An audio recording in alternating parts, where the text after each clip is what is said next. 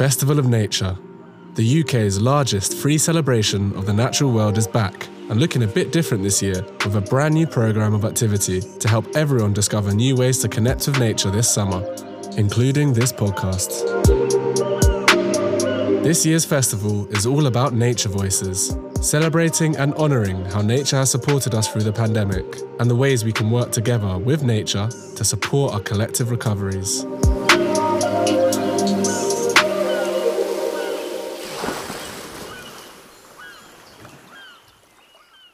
Welcome to this podcast episode from the Festival of Nature. I'm Ellie Bladen, and today I'm joined by Frances Mackenney, researcher at the University of Bristol and the host and creator of the Ways of Listening podcast. Thank you so much for joining me, Francesca. Over the last few days, I've been listening to Ways of Listening, and I know it's aimed at children and school-aged people, but I've been enjoying it so much. So I'd just love to hear all about the process behind it. So first of all, for anyone who hasn't heard it yet, could you tell us a little bit about what the podcast is? Yes, so the podcast began some years ago, and the whole project began some years ago when I organised a visit to go out to listen to nightingales at Hyneham Woods in Gloucestershire with the RSPB.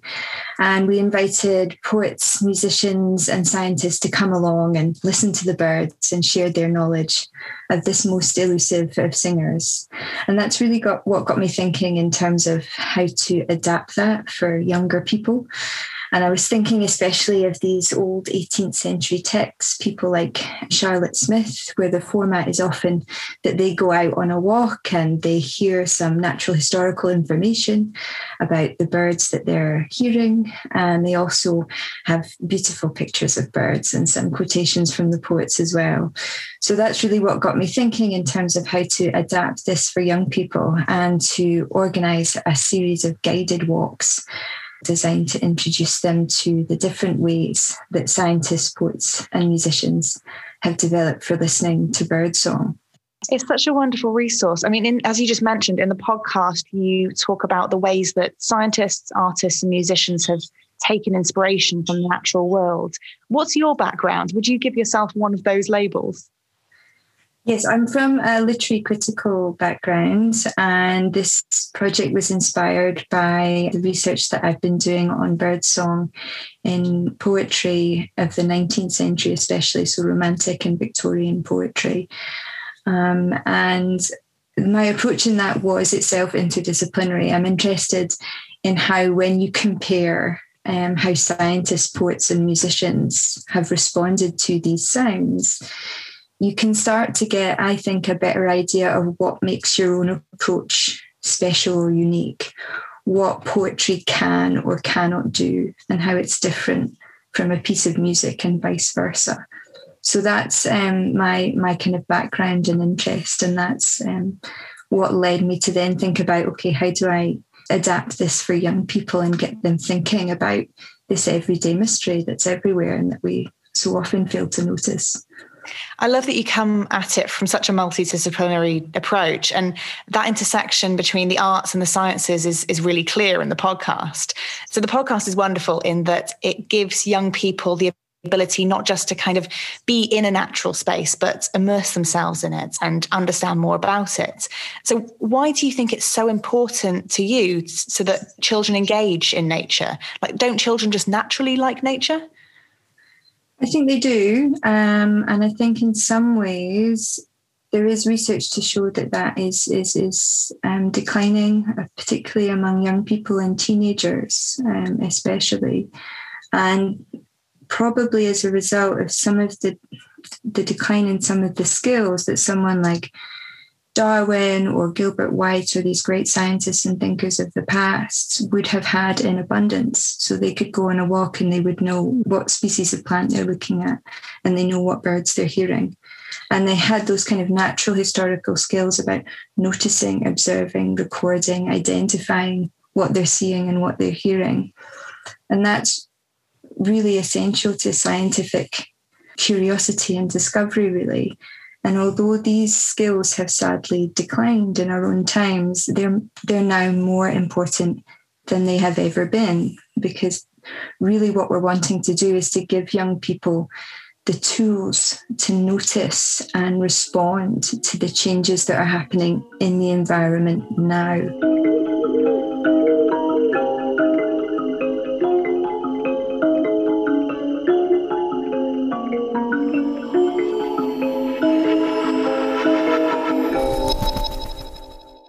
I think one thing that's wonderful about the podcast is you did really make it feel very applicable and familiar to the people that you're speaking to. So one thing I noticed was that you were including verses from poets that a lot of us might have studied at school, like Rossetti and Coleridge, but also songs and poems in Scots dialect and in Gaelic. And you also used, the Scots words for birds alongside their English names like craw and crow.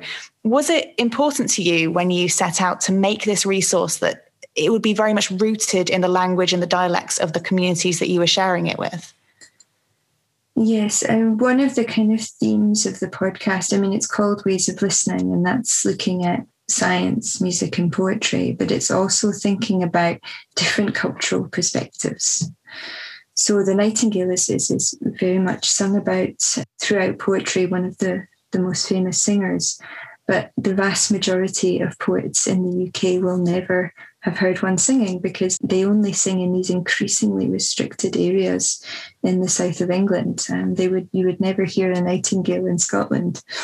And one of the points to make there really is that to sing about your own and write about the wildlife in your local area, but also to recognise that there are different kind of cultural perspectives that might shape the way that you hear these sounds, and that there will be different local names for birds in different parts of the country.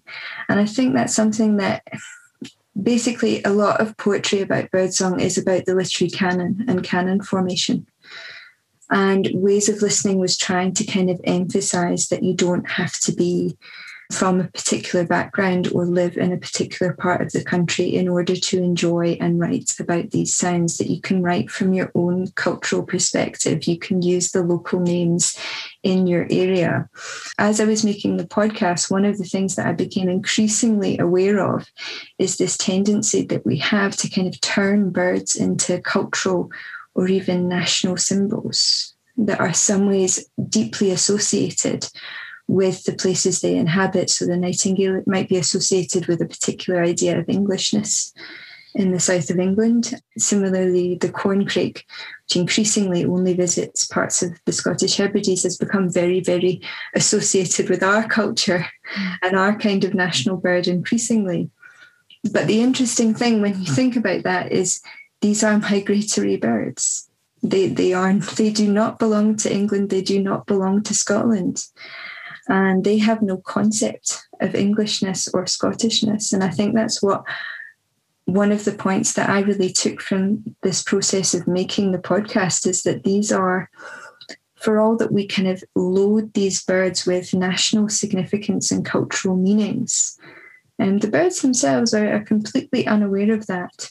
So do you think we should be incorporating these ideas into the way that we teach children biology, whether that's when they're really little or all the way up to GCSE? Absolutely. When you look back at some of the great, Gilbert White was a poet and naturalist, Darwin read Wordsworth, and I do feel that something's been lost in the over-specialisation from school and also then into university.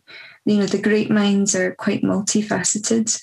And I think that's a big part of their greatness and their originality in their thinking.